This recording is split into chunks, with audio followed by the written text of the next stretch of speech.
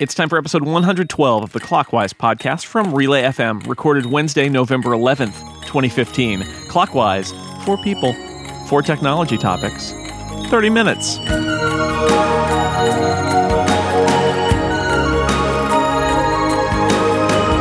Welcome back to Clockwise, the tech podcast where you have a 90 seconds to make your opening statement followed by a short rebuttal. I'm your moderator / co-host, Dan Morin, and I'm joined across this fine country by my co-host, Mr. Jason Snell. We got to make podcasts great again, Dan. It's not about us, Jason. It's about them. The them we are speaking about are our 2 excellent guests this week. To my left, editor-at-large for The Wirecutter, it's Mr. Glenn Fleischman. Hi, Glenn. Hi there. I'm a podcastican American. Mm-hmm.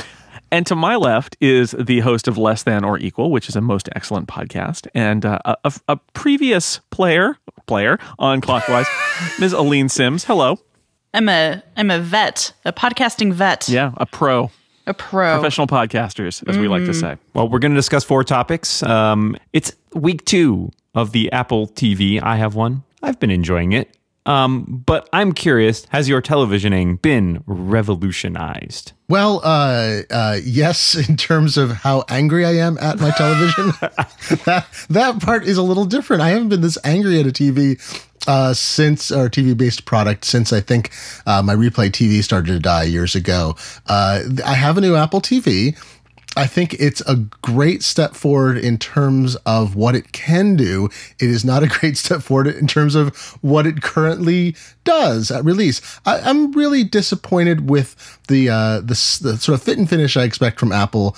And people get accused of being fanboys all the time, and I write about Apple stuff a lot, and I was really looking forward to jumping to an Apple TV that seemed to be a better integrated part of what I do. And I like the idea of not having every app that it offered on screen, being able to customize, install things. And I just feel like they biffed a lot of things. I'm sure everyone will talk about password entry. I've had to enter my password over and over again, but also it just doesn't feel like a well-organized launch, that there's not anything compelling for me. The best thing I've done so far is get back to the point I had with my previous generation Apple TV. Get all the apps installed, figure out how to use them, decipher the new Hulu app, which hides settings in your queue in a really weird place. Try to figure out the orientation on the remote control. Like, wait, which side? If I rub this, it's smooth. If I rub this, it's not smooth. So it's been a challenge. So far, I've not thrown the remote control at the television set so far. It's good because they're expensive. That's right. The TV and the remote control are equally expensive. But I'm looking forward to the potential of it now that I've gotten back to status quo ante. I've been enjoying my time with it. It has not, my televisioning has not been revolutionized, but I've been enjoying it. I wrote about this on 6 Colors. We did a birthday party for Jamie, for my daughter turning 14, and I ended up turning on the Apple TV because they were talking about listening to music, and they're sort of singing along, and I thought maybe we should let them sort of play some music, and I was looking through the playlists, and in the end, I found the song they were wanting to listen to, but I gave Jamie the remote and I just basically said, go for it. And she'd never used the Apple TV, the new one before. And it worked pretty well, although I had to tell her, she didn't realize you could click the trackpad, which I thought was interesting, an interesting little quirk, that she just didn't think about the fact that it was a trackpad that was like physically clickable. And once she got that, then she was on it. And so it revolutionized, perhaps not my life, but my daughter's birthday party. And in the end, we also put up a bunch of pictures that we had taken during the thing on iCloud photo sharing, and that led to much laughter. So some good experiences with it, but still haven't spent enough time with it to say more than that, I think. Yeah, we've had ours a week, and I haven't really spent much time with it. I haven't been excited. The parallax effects on like all of the little app icons kind of creeps me out. I don't like it. So I'm not really messing with it a whole bunch. I mean, we're using it just like we used the second and third gen. Well, we've had at least one of each, but we're using it just like we did the third generation one that it replaced on our main TV. And, we bought PCalc right off the bat, and that's about it. And I don't know. I'm looking forward to my television watching being revolutionized, but I don't feel like this is the thing yet. Yeah, I'm with most of you guys. This feels like a 0.5 release, not like a 1.0 release even. I mean, or a 1.5, I guess you could say, if the old Apple TV was the 1.0. There's a lot of stuff I do like. Siri, I think, is actually really great. I like the new app structure. I like that there are some apps that I couldn't get before, Plex being the number one on there. It really has enabled me to let my Fire TV fall by the wayside, and I do think it's at least as good as the Fire TV in most ways. But it does feel, I agree with Glenn's point, that it lacks some of the fit and finish I expect from an Apple product. I think a lot of that might have to do with the fact that this was, I think they originally intended to release this alongside a subscription product, which hasn't happened yet. So I think that there's, in some ways, this is a placeholder or half-done product. It's got some cool stuff, but it's not all there yet. So I, too, am looking forward to the potential, but right now I'm feeling kind of like, well, this is fine, but it's not blowing me away, and I want it to be blown away. Thank you all for your thoughts on that. Topic number 2 comes from Glenn Fleischman. Ransomware is in the news, and this is software. It's not a new thing. Ransomware has been around actually for quite a while, but the concept is that it's malware that once it infects your computer, it encrypts your files, some percentage or all of them, and puts up a little nasty screen that says, hey, you need to pay X dollars, or of course now X Bitcoin, to unlock the files. The interesting twist with ransomware is that the criminals are typically very honest, because this is like one of those moral dilemmas. Like, if they are not honest, they would be rooted out because people will be so angry. Instead, it's an inconvenience, and people pay hundreds to thousands of dollars to get their files back, including it's happened to police departments and companies, individuals. People writing about their woman wrote about her mother or grandmother, where she had to figure out how to get Bitcoin for her mother or grandmother, and the criminals were actually very understanding about the delays because Bitcoin's hard to obtain, and they're like, "Oh no, that's cool. We'll wait. It's fine. No, it's cool." And but here's the breaking news: 2 things. One was Kaspersky Labs, that does antivirus, anti-malware software, managed to extract a bunch of keys for people who did not pay the ransom. That happened a few weeks ago, and they were distributing those. So some people have now been able to get out of that situation. But the other is that researchers have said, 2 different researchers have found proofs of concepts of ways to bring this to the Mac. It's not in the wild, but they've shown, apparently, at least privately, that it's possible. So my question is sort of twofold. One, if you've ever encountered this, what have you done? And 2, it's kind of the moral thing. We're not supposed to negotiate with terrorists, but you want your files back. What would you do to mitigate this, or would you pay $100, $1,000, $5,000 if it came to your machine?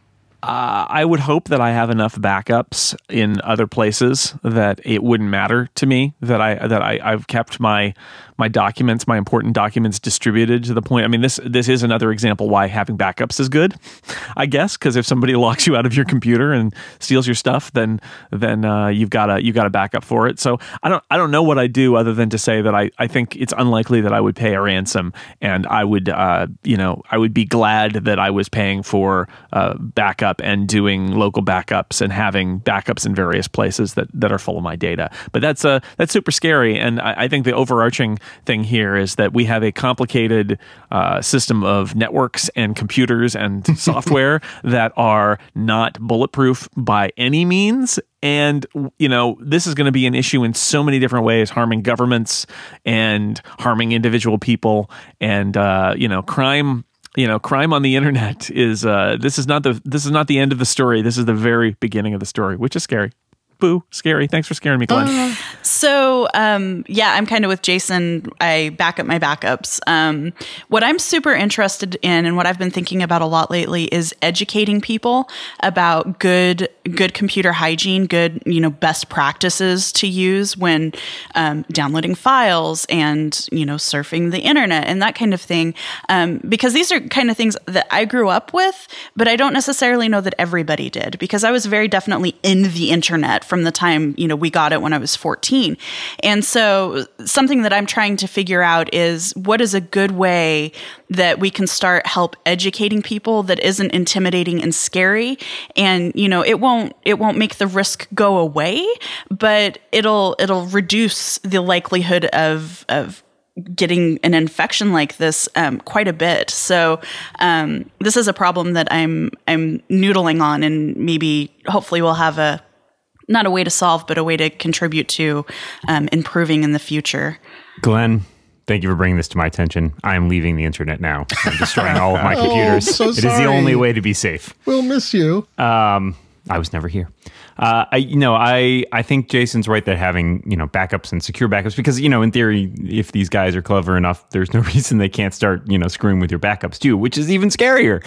But yeah, having secure backups that are, disconnected, offsite, all of those things are really important to maintaining your data security. In some way, this is scarier than if like a virus deleted all your files, right? Because, then it's kind of just malicious but like almost like an act of God in some ways. Whereas this is like, there's somebody trying to extort money out of me. This information is here. I just can't get to it.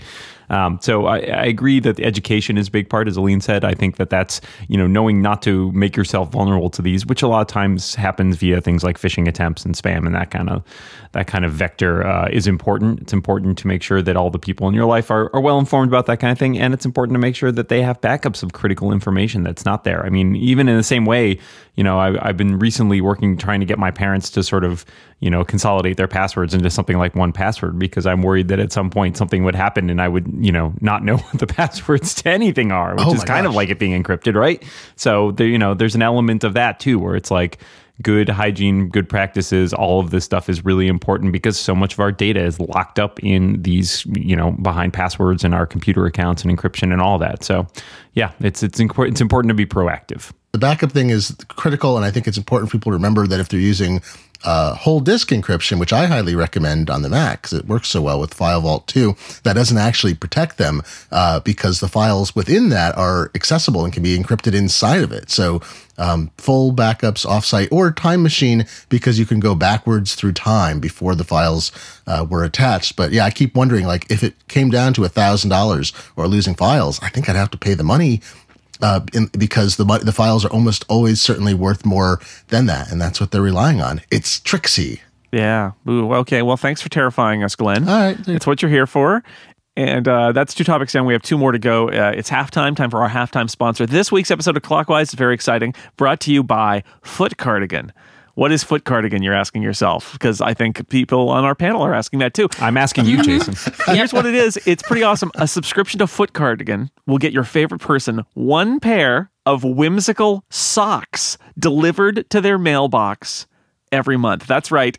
It is a sock subscription. But they're going to remember your awesome gift every single month for as long as you want. One of the most stressful parts of the holidays is picking out the perfect gift for someone you know. Foot Cardigan makes it simple and finally makes it awesome to be given socks. At last, socks will be a cool gift again. And again, suggest that they ever were, but now they are. Once you subscribe or buy a subscription for someone you love every month, a new pair of socks is going to arrive at home. It's like Christmas in July and August and May and February. Think about how awesome that would be. A surprise pair of fun socks delivered to their door every month. It's the gift that keeps on giving. And for fun-loving adults, it's also there are also for whippersnappers. That's right. You can also do Foot Cardigan socks for ages 3 to 12. They'll get 2 pairs a month instead of just 1. It's not even Thanksgiving yet, but let's face it, you procrastinated on your holiday shopping every year. This year will be no different. It's never too late to change.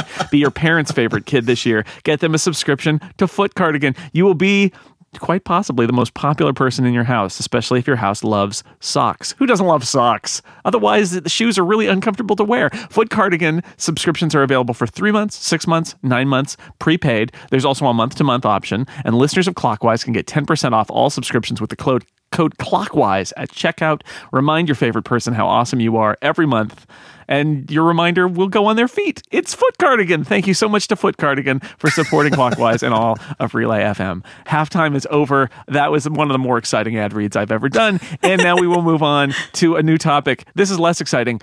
Apple Music came to Android with a beta this week.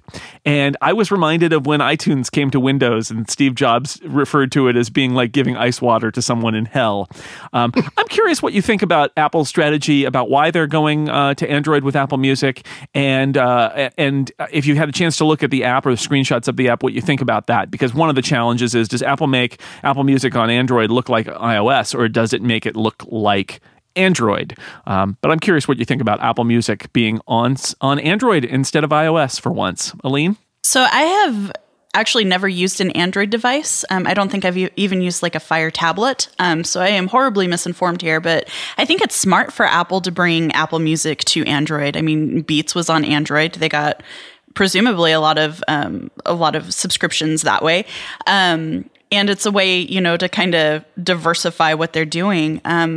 From what I've heard, it's pretty decent as far as like the app experience is pretty okay on Android. It's following Android's conventions pretty well, which I think it needs to. You design for the platform you're on, not the platform that you wish you were. And yeah, I think it's really interesting that they're doing this. My experience, we've remained subscribed to Apple Music in our household, but I never use it because it never worked well for me, like from a performance standpoint, from selecting songs I'm interested in. But we're continuing to give it a chance. So it's going to be interesting as more people kind of get on board with it, what their experiences are going to be and if it's working better for more people.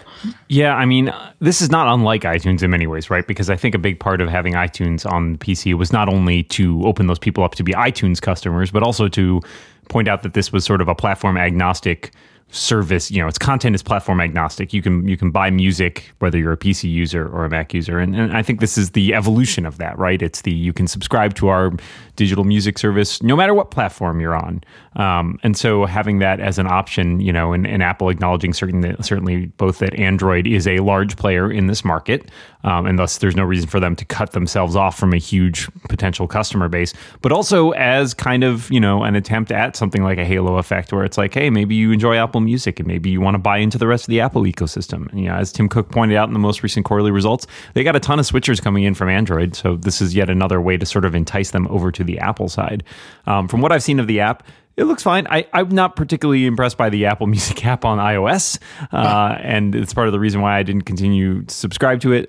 But it looks like they fit in with Android, which I think, as Aline said, is smart. You want to be a good citizen on the platform that you're on, rather than trying to do your own thing. So I think it'll be interesting to see how that pans out. I don't know that Apple will ever tell us exactly how well it does, but it makes smart for them to it's smart for them to sort of cover their bases here. Well, I am excited about the idea that Apple might have competition somewhere, because I think competition is the thing that Apple needs most of all right now. And you're seeing that in the iPad side. You're seeing that in certain market segments in which they aren't the dominant force. And I like the idea that because there are usable, viable music services elsewhere, that they need to come to Android. And I want this to happen in more places. I want Apple to say, as the old Klingon phrase, only Nixon could bring ice water to China, I think it goes. No, that's not right. Nope. But I'm remembering my original Klingon. It sounds like the original Klingon, yeah. Sounds better. But Tim Cook, certainly the person who has the least baggage about this, and he should be, directing the company to do more apps on Windows and Android. I just bought an Android phone, an unlocked Android phone. Inexpensive, but very good. I bought a Windows 10 laptop. I want to understand the ecosystem more, because so many products now work. Microsoft Office 360 5 is all over the place, and I want Apple to do more of that. I want iWork on Windows Phone. I want Android to be able to configure an airport base station. So I want more of this, and I hope this is a foray and not just, we got to compete in this one segment. All right. That's good stuff. I appreciate it. All I have to say is I like the fact that, for example, Apple is using the Android Share icon on the Apple Music app on Android, and I'll point out that Google's apps on iOS use the Android Share icon. And I think it's really bad practice, because I don't know what that share icon looks like. I'm not an Android user.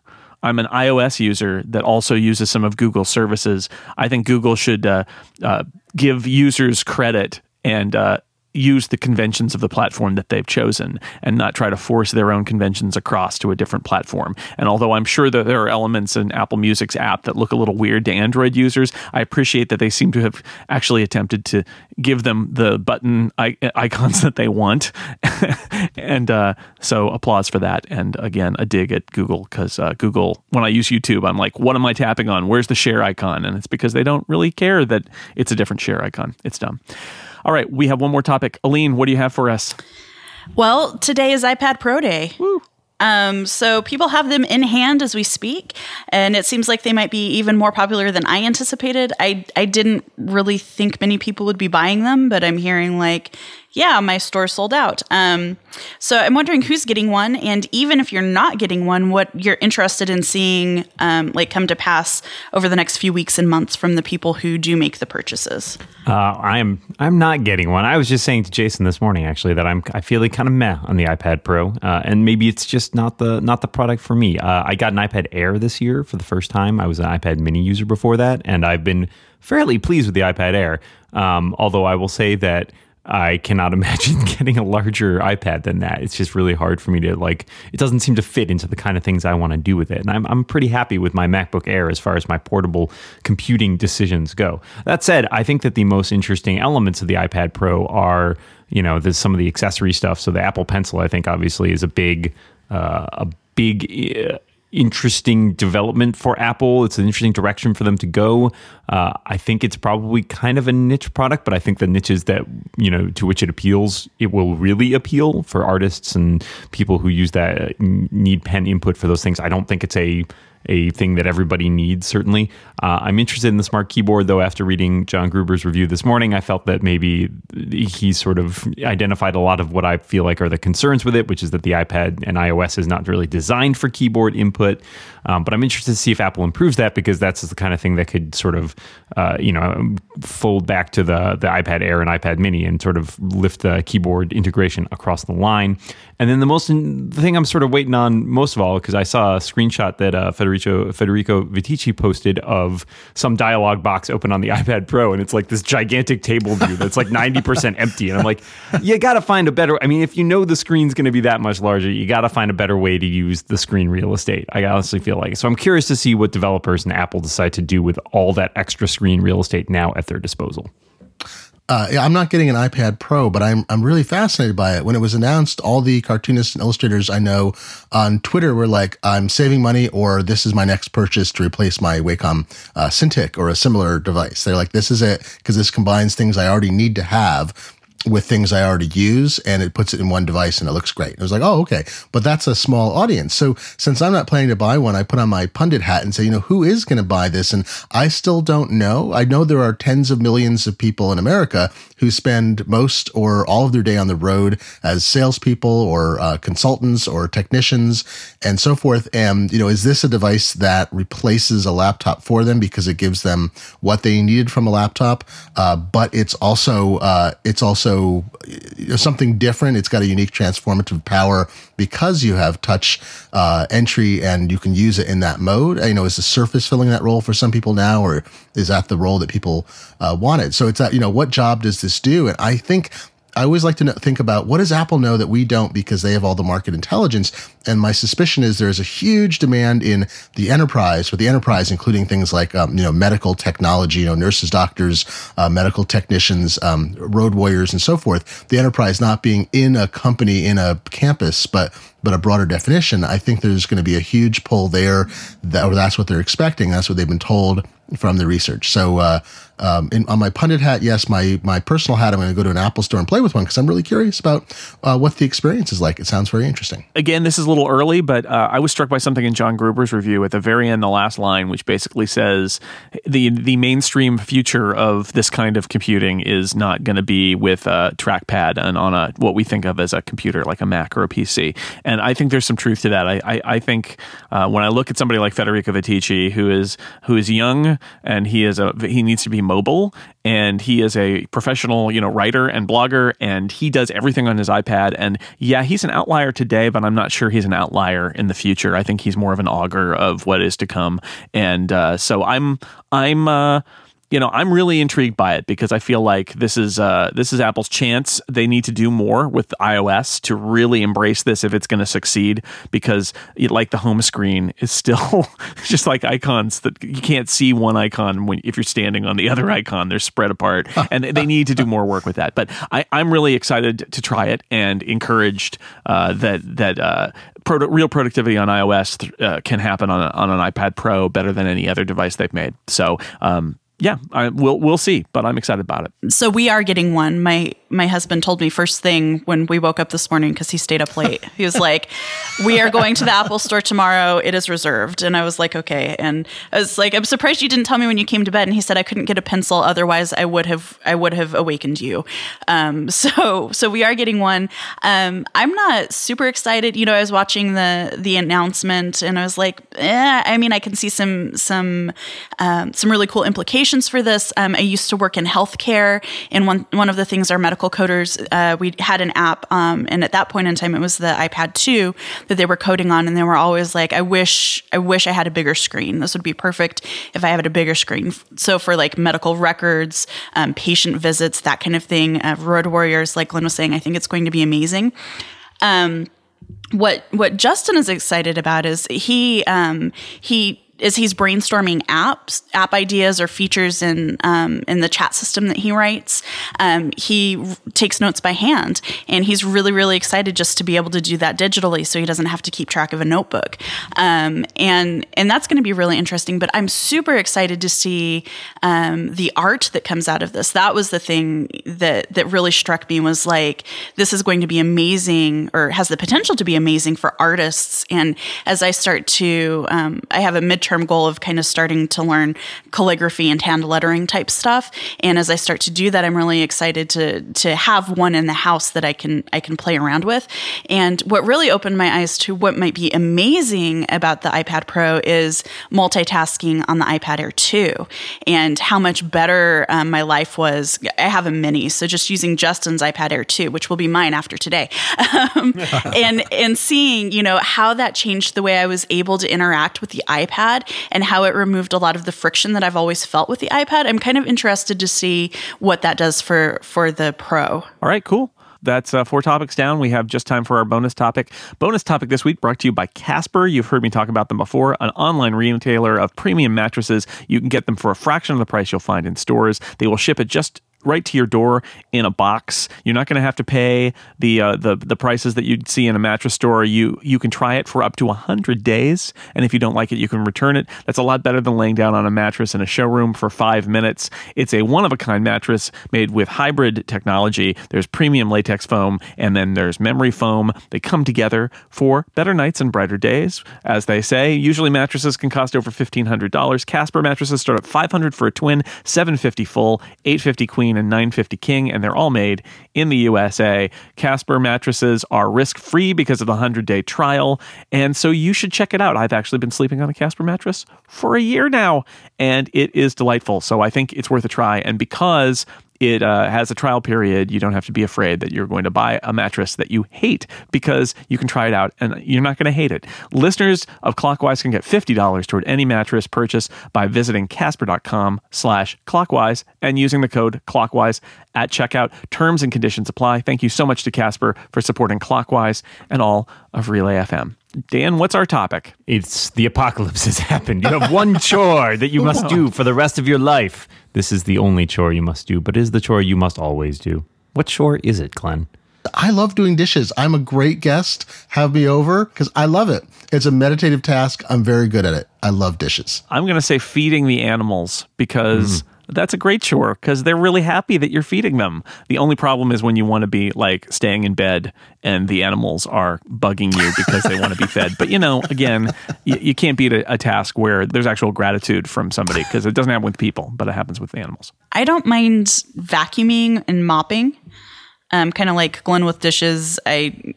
It can be a meditative thing for me, and I can actually see the results in my house. So that's always a nice thing. Okay, so you're all coming over to my house, and these are the things you're going to be doing. Oh no, it was a trap. I too am a dishwasher. I haven't had a dishwasher machine for a decade now, so I'm quite used to hand washing. There's a dishwashing machine? Yes, it's called Glenn, the Glennatron.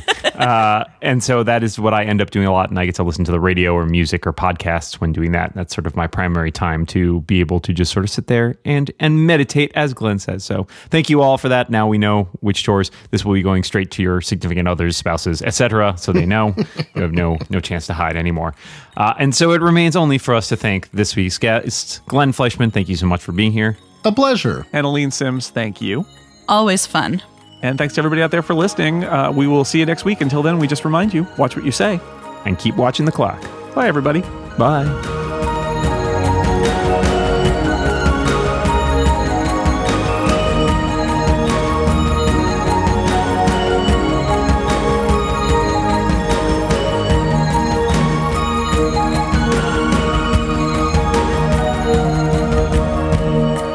Sock-wise.